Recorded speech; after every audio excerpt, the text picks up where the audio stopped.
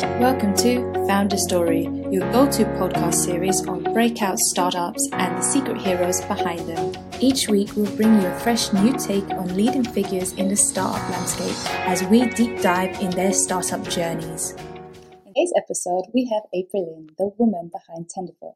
Aprilynne, welcome to the show. Hi, thank you. Thanks so much for having me. How are you doing today? Pretty good so far. So, the first question I'm going to fire at you is, briefly tell us who you are and what did you build? Yeah, okay. So I guess I started off again with my background, I suppose, on Wall Street as a financial analyst. That was kind of the goal that I had ever since I was in second grade to get there. And then once I got there, I realized I hate it here. I realized that I did not like big finance at all. What I thought to be my dream career actually was not fulfilling whatsoever. And at that point, kind of going into it, I already had a number of different side projects that I was working on. And one of them was Tenderfoot, which is a platform to connect students with internships at startups, with creators, with nonprofits, with crypto projects, or really with any other non-traditional opportunities.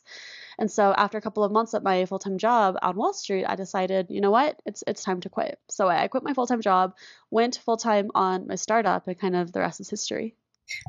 So just to touch back into because initially you were a financial advisor, was there like a point where, because from what I understand your story, you already had Tenderfoot as a side project, and then it was just like it's slowly taking over. So it was like, oh, I'm going to slide out and put more time on Tenderfoot, and to the point it's like Tenderfoot's taken over. So was there any, and in that question, was there like any particular preparations you had to do? What was your thinking around it? Walk us through that moment. Yeah, okay, so let's say I started working on Tenderfoot, and this was around early March of 2021. At that point, I'd actually abandoned a previous project that I had before that. And so I had like a couple of days where I was thinking, gosh, I have nothing to do with my time right now because my full-time job would start in April. Like, I can't just do nothing. I have to be building something. So I really just thought about like what do I think I'm uniquely qualified to do? What do I actually care about? That's kind of the idea of Tenderfoot was born, because I thought, okay, I was recently a college student. I know what being a college student is like, and I have interned and worked at startups before, so I know what that experience is like. Why don't we just merge those? And so I started working on Tenderfoot in early March. My full-time job was supposed to start in early April. And from that period, that also coincided with building an audience on Twitter as well. And I would say like that was probably the biggest factor in me deciding to actually take the plunge and quit my full-time job. At that point, I was working on Tenderfoot more and more, not only by myself with kind of a co-founder that I had at the time, but also just sharing so much about that journey publicly on Twitter.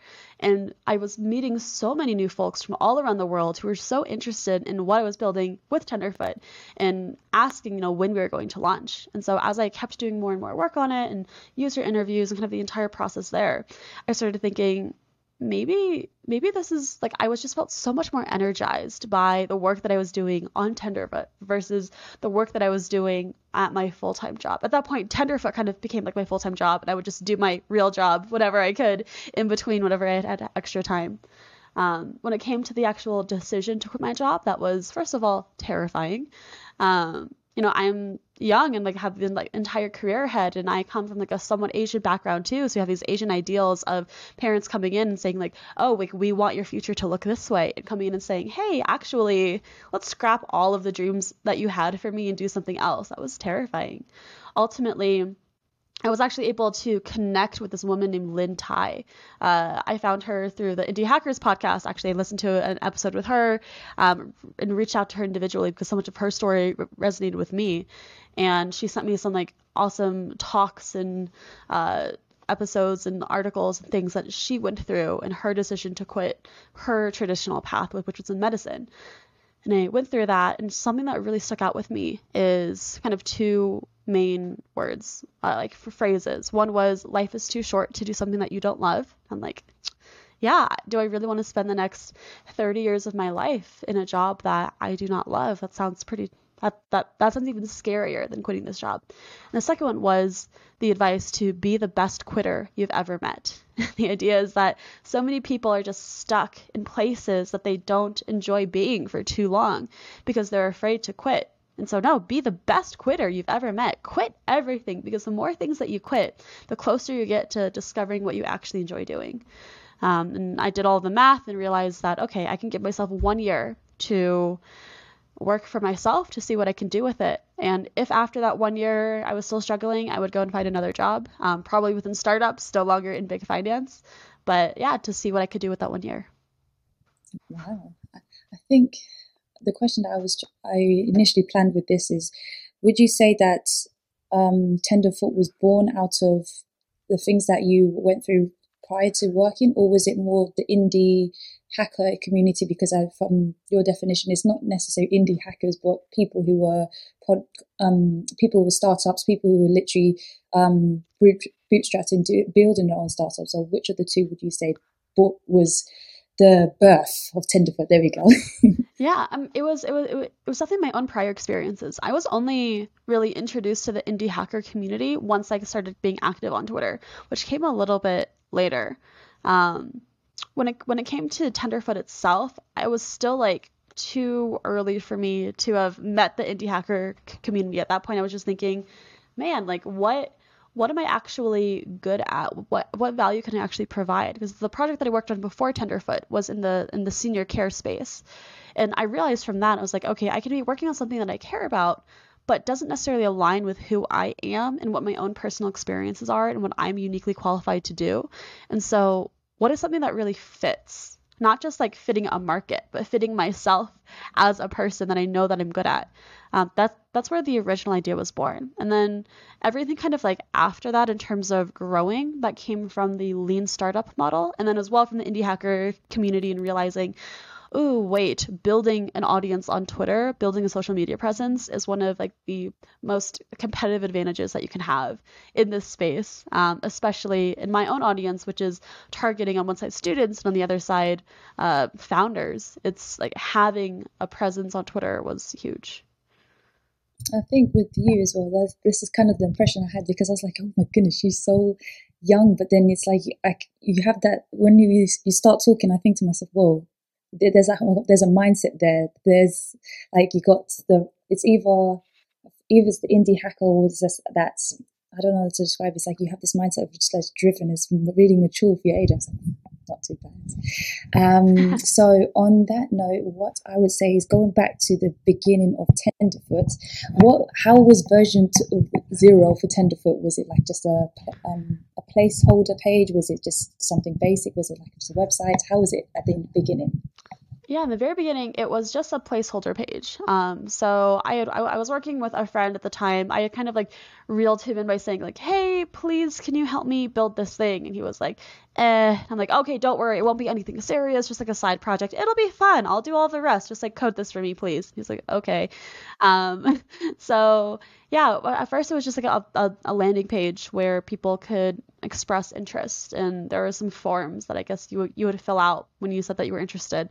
On the student side, some info about your school year and kind of like what you were interested in, and then on the startup side, more about like where you were at as a company, what your size was, kind of like what you were looking for in an intern, and that was it. That was it. Mm. How is it in terms of growth right now? Is it still more or less the same, or are you now looking to add more features? So there's like this whole bunch in the middle, I'd say, because that happened for a bit. And then we got a lot of interest in people signing up. And then at that point, I conducted a lot of user interviews with people who had signed up from Tenderfoot and from people who were interested on Twitter as well. Went through that, made a couple of manual student to startup internship matches as well.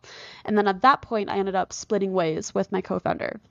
It was just not a great fit in like where I wanted to take the company, and like, he was viewing it more as a side project.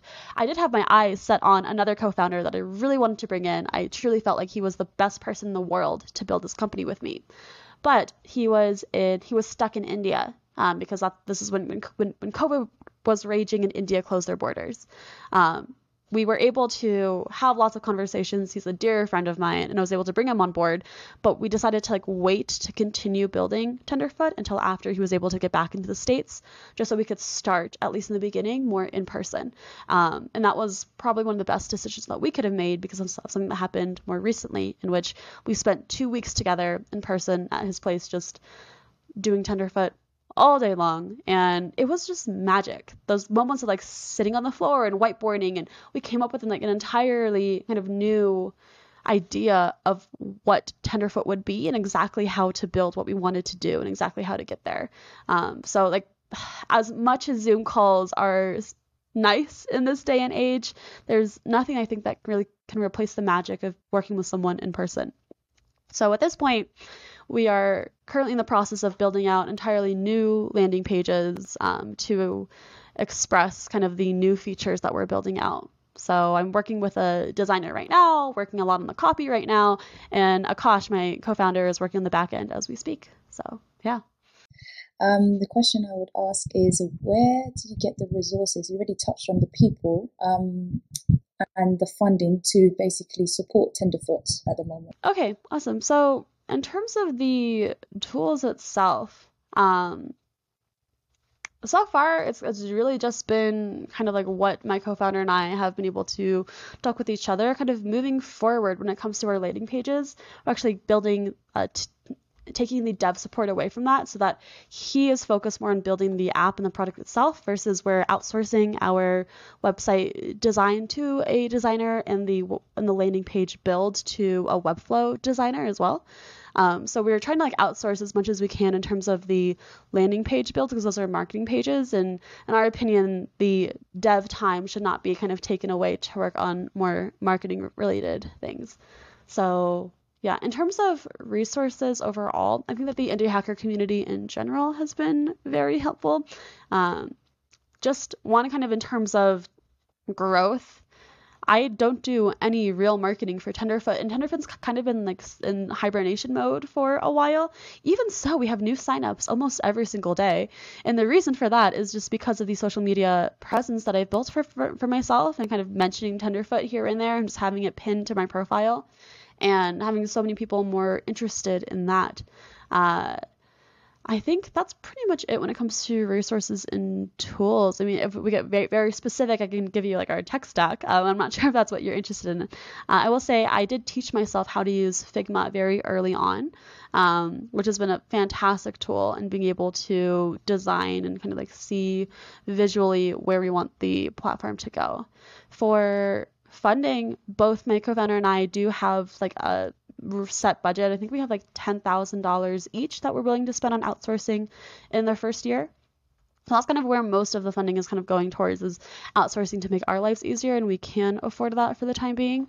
Otherwise, we are planning on being bootstrapped for as long as we can before we feel like we really want the external funding to help get us to the next level. We firmly believe that we can get very, very, very far simply just bootstrapped. We don't really want to bring in the other factors that comes with VC funding until we have our head straight and kind of know where we're going with the direction of the company so far. I definitely agree with you, because funny enough, when I heard your story, I was like, I think she's more like because people following you for what you're doing, and the fact that it's like if you say that tomorrow you're going to become a model, people will be like, yeah, I'm jumping on that. Or tomorrow you decide to I'm going to upgrade Tenderfoot to a car company, we'll be like, we're following that, because people more following you as a person, as an individual, because of what you've done on Twitter and what you're building on YouTube. So on that, I would say because I have a list of questions in your social media mindset. Let's start with because you're on Twitter, you're a YouTuber, you're on Insta. Which of the platforms would you say is your favorite, and what has been your challenges on them? Okay, yeah, and I will add to that too. It's I'm also on Twitch. I Twitch stream sometimes as well.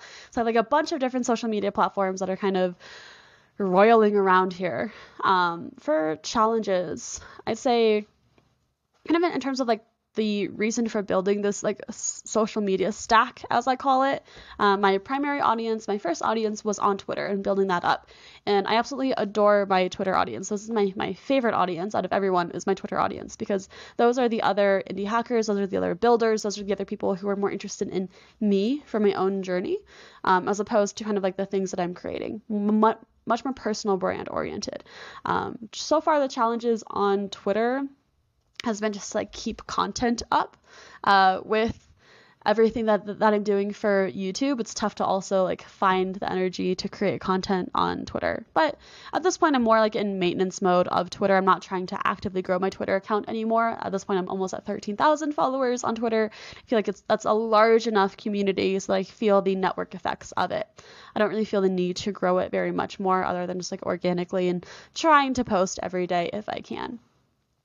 With YouTube, I could talk about YouTube forever.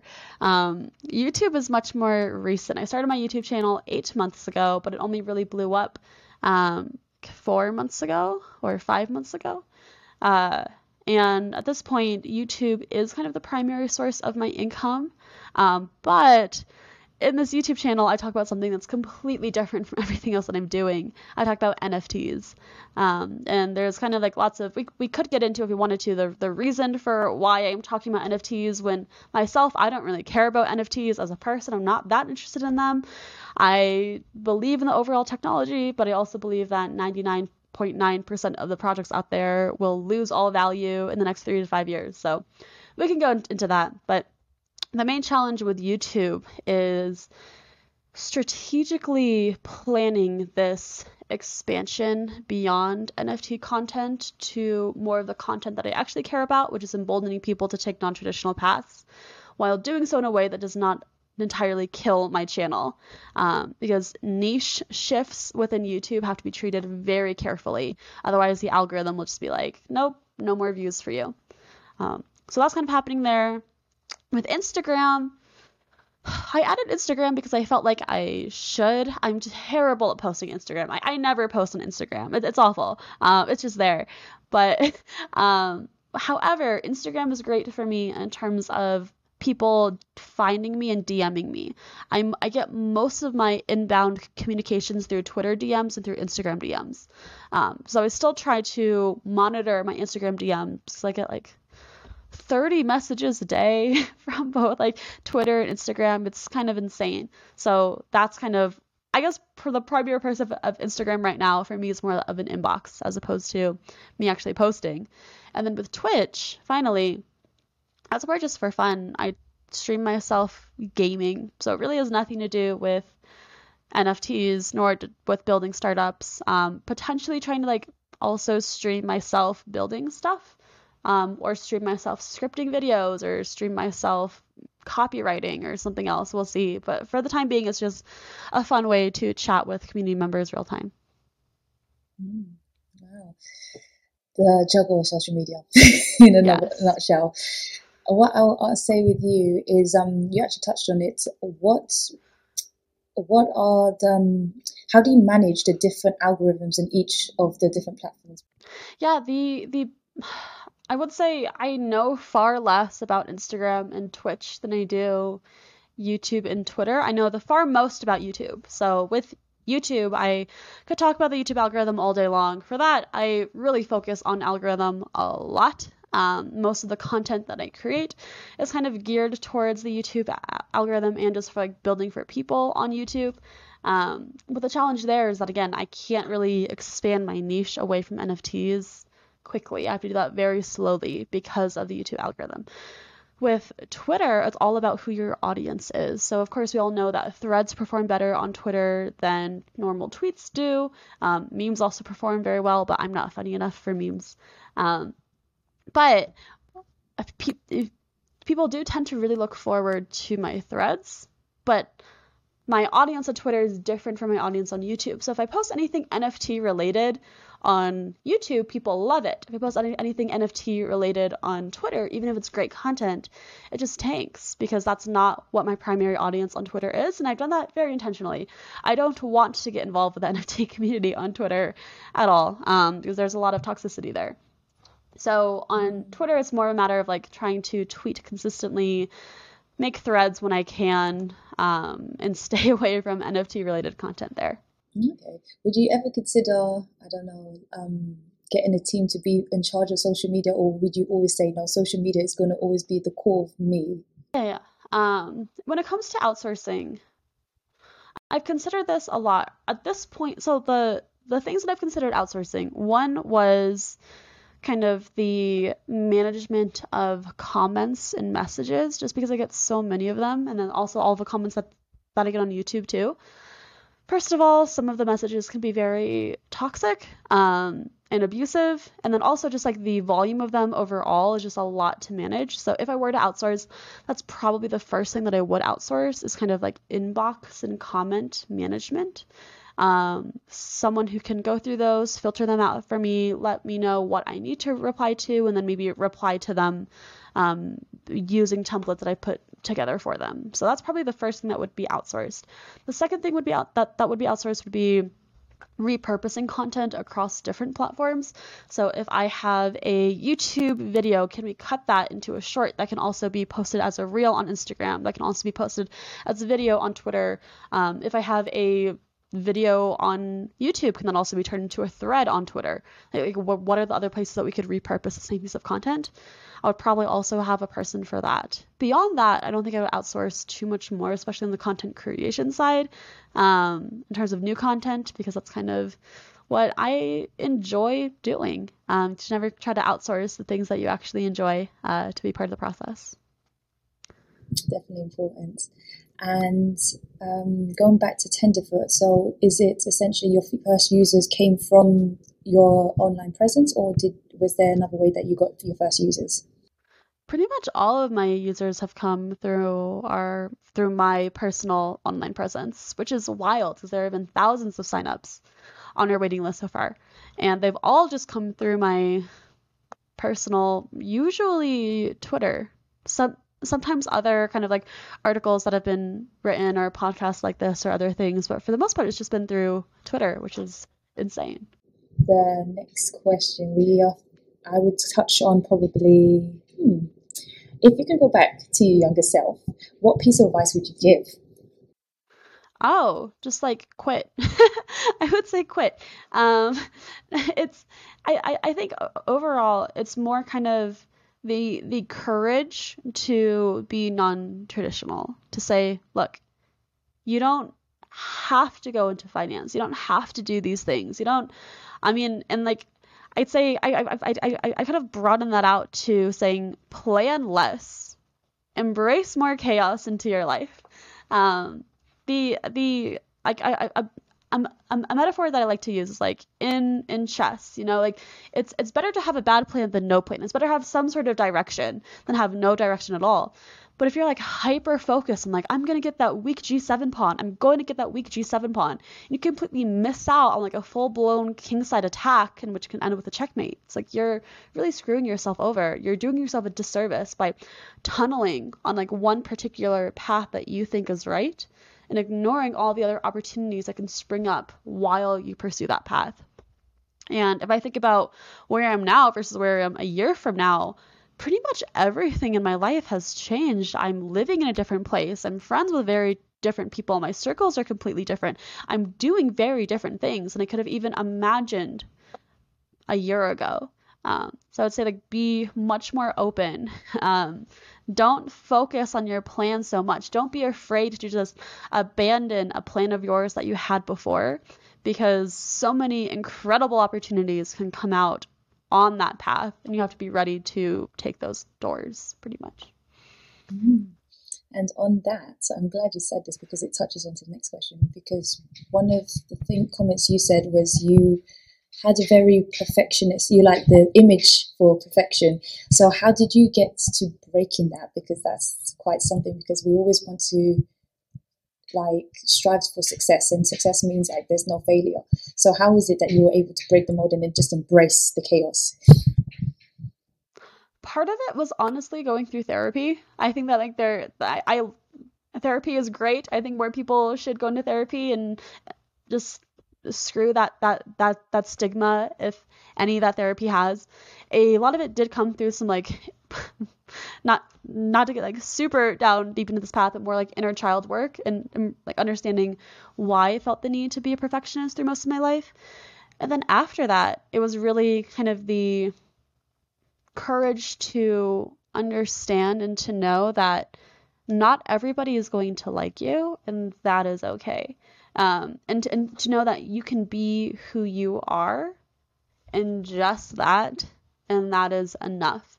I think as soon as I started showing up as myself, and less so like a mask that I had to put on, or less so like, oh, I need to be this picture perfect model of who like what I think success is, and also redefining what I thought success was for myself.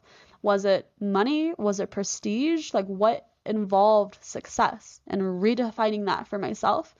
I was able to really just like get into a much better mindset. And I think like finding a core group, like a core community of people that I really resonated with, which was this entire online community of indie hackers, which I like never met before in person, just connected through Twitter in a way that I could just, that they knew me through my thoughts, they knew me through my tweets, and that was who I was. I think that was just a huge part of really understanding that, like, okay, I can be whoever I am, and I'm a pretty cool person, and that is enough, and not feel the need to be someone that I'm not. I think in that respect, this is what I would say the world misses, is that sense of just be you. Because it's like there's always, especially with social media, it's that sense of, okay, I'm doing this, or I'm aiming for this certain level, as especially thinking it from the sense of like the people who have the parents that has that old school mentality. You have to go to college, you have to go to university, 9 to 5, and that is their definition of success. And that's because that's their generation. And obviously now we've passed by the pandemic, we've had a massive technology wave, social media. So it's all these things that change the definition of success. So that's kind of where I would say you're the fruit of that now, that you didn't follow that route, you decided to find what your inner calling was. And that's exactly what I would say. It is amazing, because this is where you are right now. Moving forward to the next question, what would you say, what plans do you have for the future? Is your thinking, well, you already mentioned that Tenderfoot is there, but to be continued, but where would you say is your thinking at the moment? Oh, there's so many things planned for the future. One is Tenderfoot for sure. We're making a lot of progress on that, and I'm super excited to get our next versions of the landing page and start building out the app. I'm also creating a content house, so I'm going to be living with 3 other content creators. We're going to be traveling the world, going to a different country every 3 months.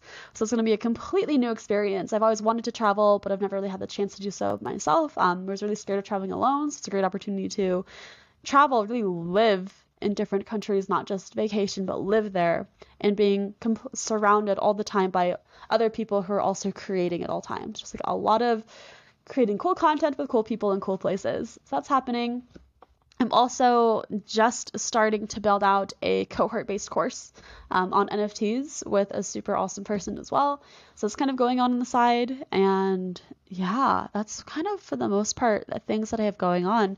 Trying to build out my YouTube channel a little bit more, but also start that transition, that expansion, kind of away from NFTs and more towards what I actually want to be talking about.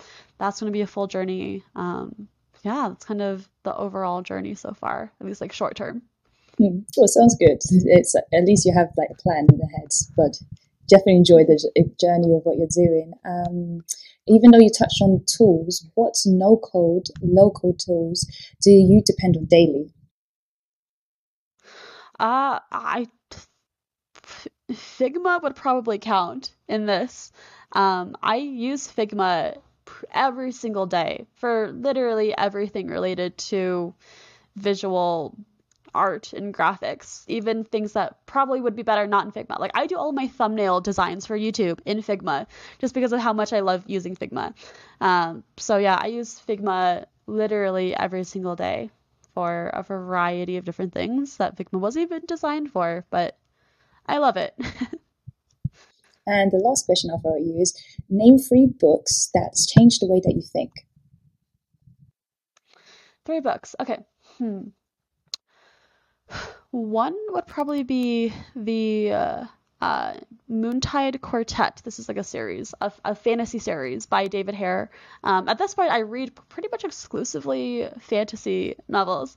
I realized like, hey, you know what? I love reading, but I only love reading fantasy, and that is okay. I do not have to push myself to read books that I don't enjoy reading.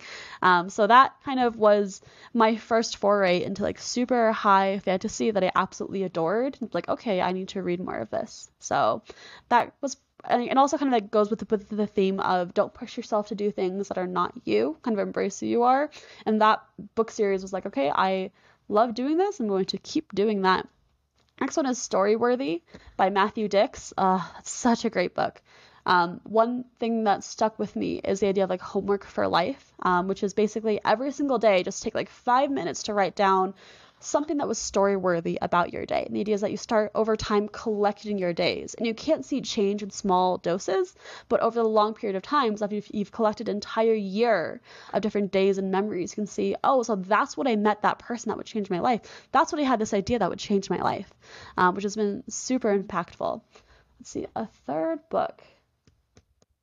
Or it can be a podcast if there's no other, because I know you're more listening to podcasts and communities. Yeah, for podcasts, it was definitely the Indie Hackers podcast. I think just hearing stories from people who were similar minded as me was huge. Some of like the biggest connections, like I first heard of this guy named Ali Abdal, YouTuber, from that podcast. He was a guest on it, and that was really what prompted me to think, wait, maybe I can do YouTube. And now I'm doing YouTube. Lynn Tai, I met first through hearing about her on that podcast, and she really gave me the courage to literally quit my full-time job. It's actually incredible, kind of the power that podcasts can give to people, and hearing from others whose stories truly resonate within them. Aprilynne, thank you for being here and sharing us with your journey. That is a wrap from us, really. Awesome. Thank you so much for having me. Thank you all for tuning in. If you liked the episode, spread the word, share it on your socials. You can follow us on Twitter and Insta for more sneak peeks on what's to come. Until next week, keep on building.